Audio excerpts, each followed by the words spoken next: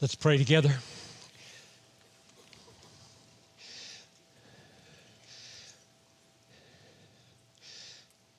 Father, I ask that you would grant that by the power of the resurrection, we would be able to sing in suffering and love our enemies. I pray that we would be able to move from the cross through the resurrection into hope, circle back around, and live a life crucified. And then forever enjoy your joy. So draw near now, please, and help me in these few minutes to bring the explosive power of the resurrection by your Spirit into our suffering. I pray this in Jesus' name, amen. If you had been there at the cross, you probably would have vomited or screamed or pulled out your hair or thrown yourself on the ground and pounded the dirt and sobbed yourself into exhaustion.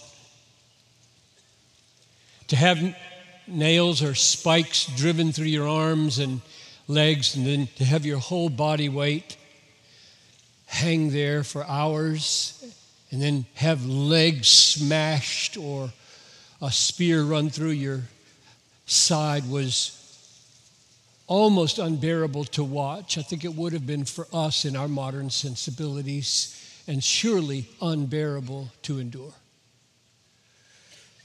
And Jesus volunteered for this. He chose it. It wasn't forced on him by any man. You remember what he said? Nobody takes my life from me. I lay it down of my own accord, and if I lay it down, I can take it again.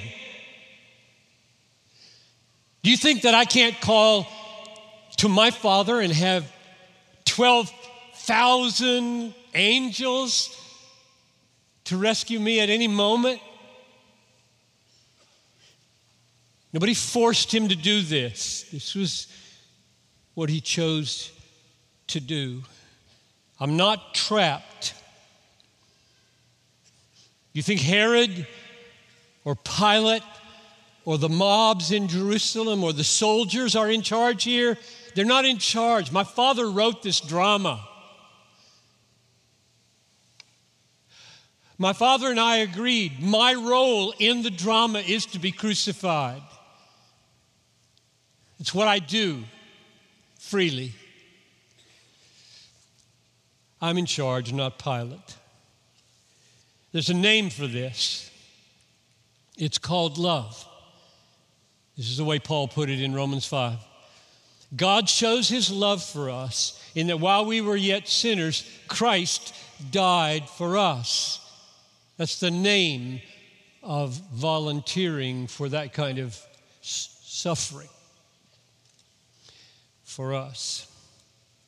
So the greatest suffering in the service of the greatest love for the least deserving. How do you do that? That's my question. How did he do it? How do you do it? Because you must do it. Here's the answer of Hebrews 12. For the joy that was set before him, he endured the cross. Hebrews 12:2. For the joy that was set before him on Friday morning, before him, he endured the cross. So the humiliation of being stripped and the lacerations of the scourging and the nails through his hands and feet and the spear in his side, all the while able at any moment to call upon his Father to be rescued, and refusing at every moment in pain as the lightning bolts shoot up from his ankles to his brain, at every moment choosing to be there and stay there for the joy that was set before him. What was that?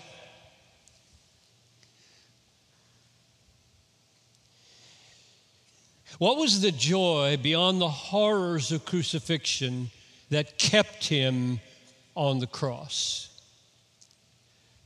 What was the joy beyond the greatest act of love that enabled the greatest act of love to happen? Here's his answer. This is the answer of Jesus.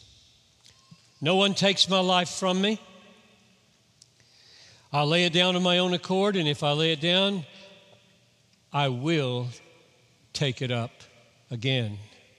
Destroy this temple, and in 3 days I will raise it up.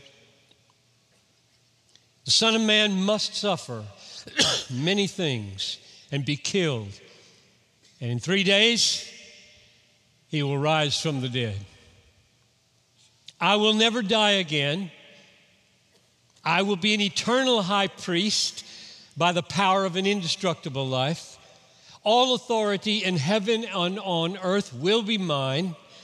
I will be the king over all kings, Lord over all lords. I will be alive forevermore, and in my hand will be the keys of death and Hades. I will sit with my Father on his throne. I will have in my hand a check signed with my blood for the perfect, completed, irreversible purchase of my bride. I will be surrounded by angels and saints, crying with a loud voice, "Worthy is the Lamb who is slain to receive blessing and honor and wisdom and power and riches.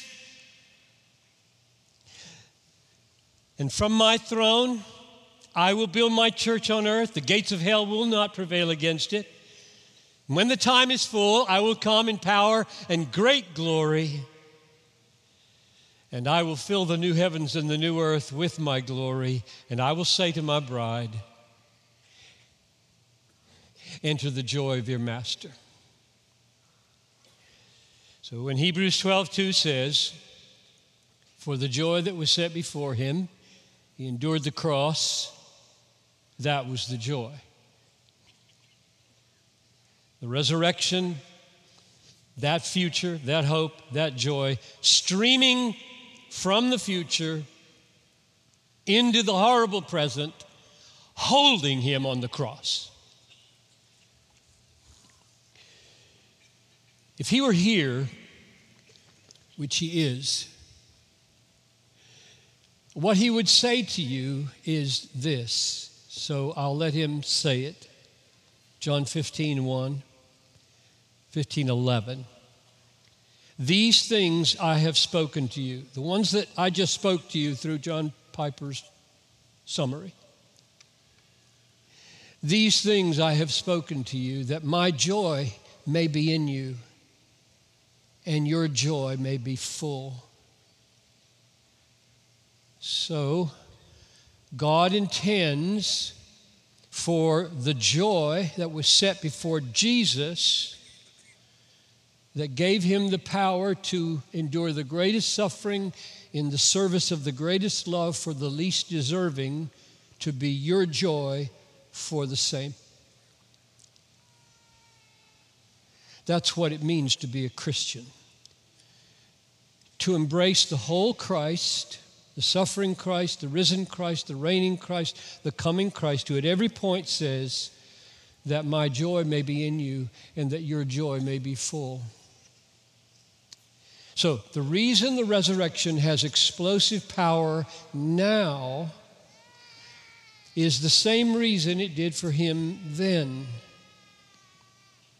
In his case, the hope of the resurrection had explosive power because of the joy that he saw holding him on the cross. And so it will be with us. For the joy that is set before us in the resurrection, we will endure the cost of love, no matter how high, for the least deserving. Right? That is Christianity. So let's take one crazy, glorious, example of somebody who lived this way and what it looks like. Acts chapter 16, the Apostle Paul, as you know, is preaching in Philippi. And there's this demon-possessed slave girl whose masters use her for fortune telling and make a lot of money. And she keeps crying out after Paul while he's preaching, very annoyingly, "These are servants of the Most High God." And Paul has just had it after numerous days, and he turns and he says, "I command you in the name of Jesus Christ, come out of her." And the demon comes out, and these men lose their girl and their money. So pastors, you can preach all day, just don't mess with people's money unless you want to be faithful. So they're really angry at Paul, and they drag him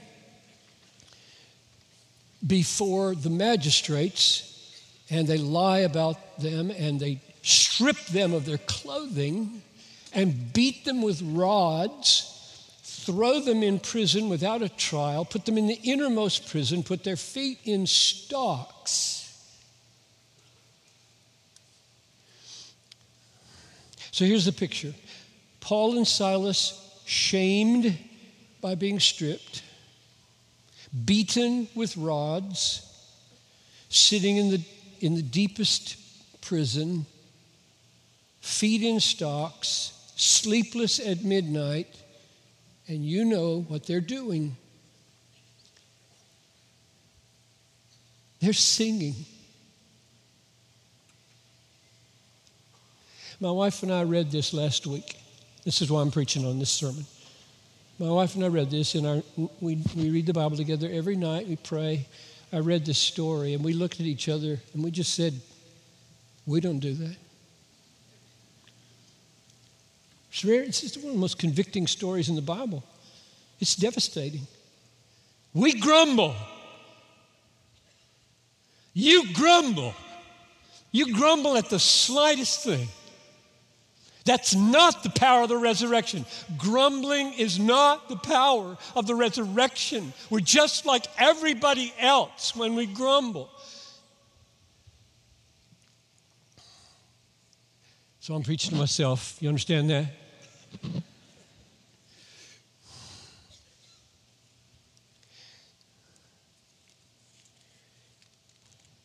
It says they were singing hymns.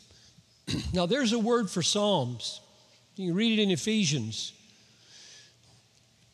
Psalms, hymns, spiritual songs. And we know what psalms are. They're not singing psalms. They're singing hymns. Somebody wrote them besides David.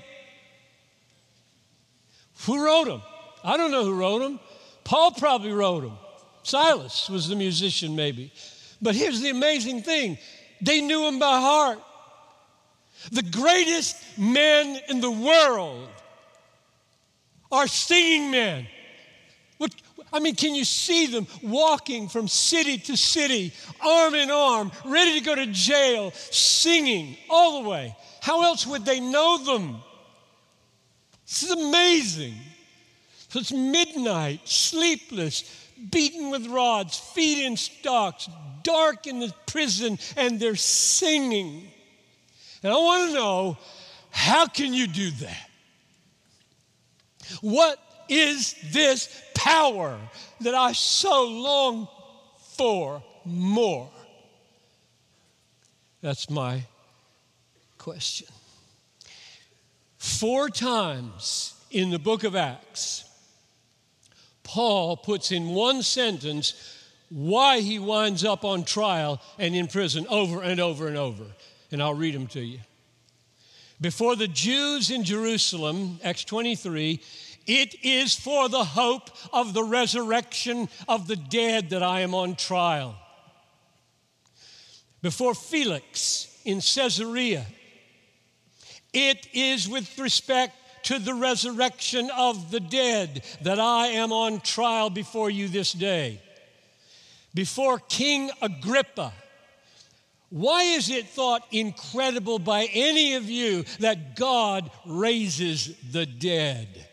Before the Jews in Rome at the very end of his life, it is because of the hope of Israel that I am wearing this chain. The resurrection of Christ and the resurrection of all who are in Christ was the sustaining power of Paul's song in suffering and love for the jailer. I say love for the jailer. Why do I say that? I mean, you know, don't you, that when they were singing at midnight, there was an earthquake. You got to be careful what might happen if you sing with a friend at midnight in misery. Are you afraid to go there? It's midnight. He just called. He's in desperate need. Let's go sing. When the earthquake happened, all the doors were open, all the stocks came off. The jailer is about to kill himself, and they could have said, "Make my day." Watch him kill himself and head for Thessalonica. Triumphant. God released us. And that's not what they did. They saved him. They saved his life. They saved his soul. And they welcomed this perhaps most undeserving man in Philippi into their eternal family. So I'm going to say, singing in the jail, loving the jailer, is the power of the resurrection fruit. That's what I want. I hope that's what all of Nashville wants. It's a really religious city, you know. Probably pagan to the core underneath, but religion in the Bible Belt. But a lot of grumbling goes on here. And of course, all you people watching are just as bad. It's not about Nashville, it's about human nature. It's about Piper after being a Christian for 67 years.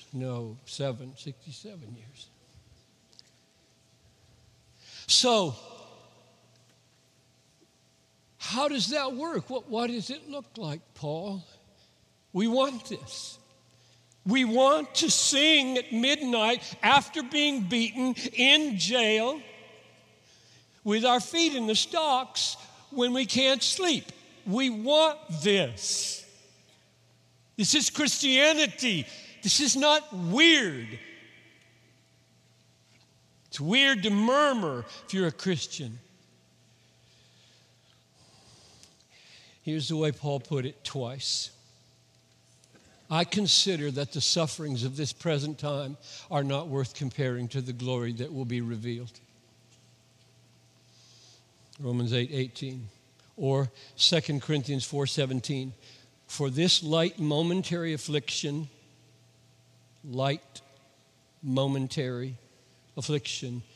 is preparing for us an eternal weight of glory beyond all comparison. I whispered in Johnny's ear. I hope you're watching, Johnny. She told me she'd watch from the hotel. I whispered in her ear, this is for you. I wanted you to be here when I preach this because this is for you and us, if we have any sense. Johnny knows this. She could preach this better than I could. Jesus, let's just go behind Paul to Jesus for one more minute or two. Jesus made the connection between the resurrection hope and singing in suffering and the resurrection hope and loving the undeserving. He made those two connections. Paul learned them from Jesus. Let me read them to you. This is Matthew 5:11. This is Jesus. Let him say this to you. Blessed are you when others revile you and persecute you, say all kinds of evil against you falsely on my account, strip you of your clothes, beat you with rods, put you in stocks. Rejoice in that day, that midnight moment. Rejoice in that day, for great is your reward in heaven. That's resurrection hope streaming into the moment of your suffering and saying, rejoice. If we don't do that, something's deeply wrong in our grasp of the sovereign goodness of God. Here's the other place where he made the connection between hope and loving the undeserving. Johnny quoted this. Well, actually, it was on a video on her website that I saw her quote. But when you give a feast, invite the poor. This is Luke 14:14. When you give a feast, invite the poor, the crippled, the lame, the blind, the jailers, the slave girl. And you will be blessed because they cannot repay you. Next sentence. You will be repaid at the resurrection of the just. That is what it means to say, for the joy set before you, you invite people to your house who can't pay you back. Get it?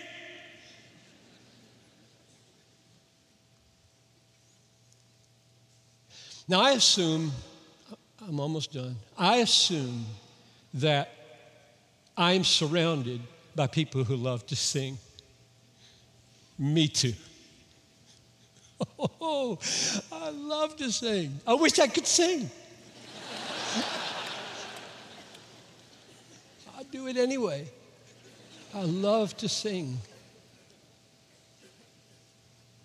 So, how will we sing when our suffering comes? How will we sing to the Lord and love the jailer when our suffering comes? And I assume you know another thing, namely that this lavish setting, Bridgestone Cathedral, or whatever they call it, and Gaylord Resort. You understand, don't you, that these few days of living in this lavish, otherworldly, paradisical, unrealistic setting is an opulent aberration in the Christian life. You get that, don't you? If you don't learn in this posh setting to sing in suffering, Keith and Kristen are wasting their lives. I didn't ask him if I could say that. That's just true. You don't have to ask about truth. So I'm pleading with you, what will it be? What will it be that enables us to sing when our suffering comes and love the jailer? And the answer is, for the joy that is set before us. That's the explosive power of the resurrection. Now, singing to the Lord in suffering and loving the least deserving. That's not a personality trait. That's Christianity. Let's pray. No guilt in life. No fear in death. This is your power, Lord Jesus, in us. to sing in suffering and to love the jailer. No power of hell, no scheme of man will ever pluck us from your hand until you return or call us home. The power to sing in suffering, the power to love the jailer. Oh, risen Christ, pour out this explosive power on us all, I pray. In Jesus' name, amen.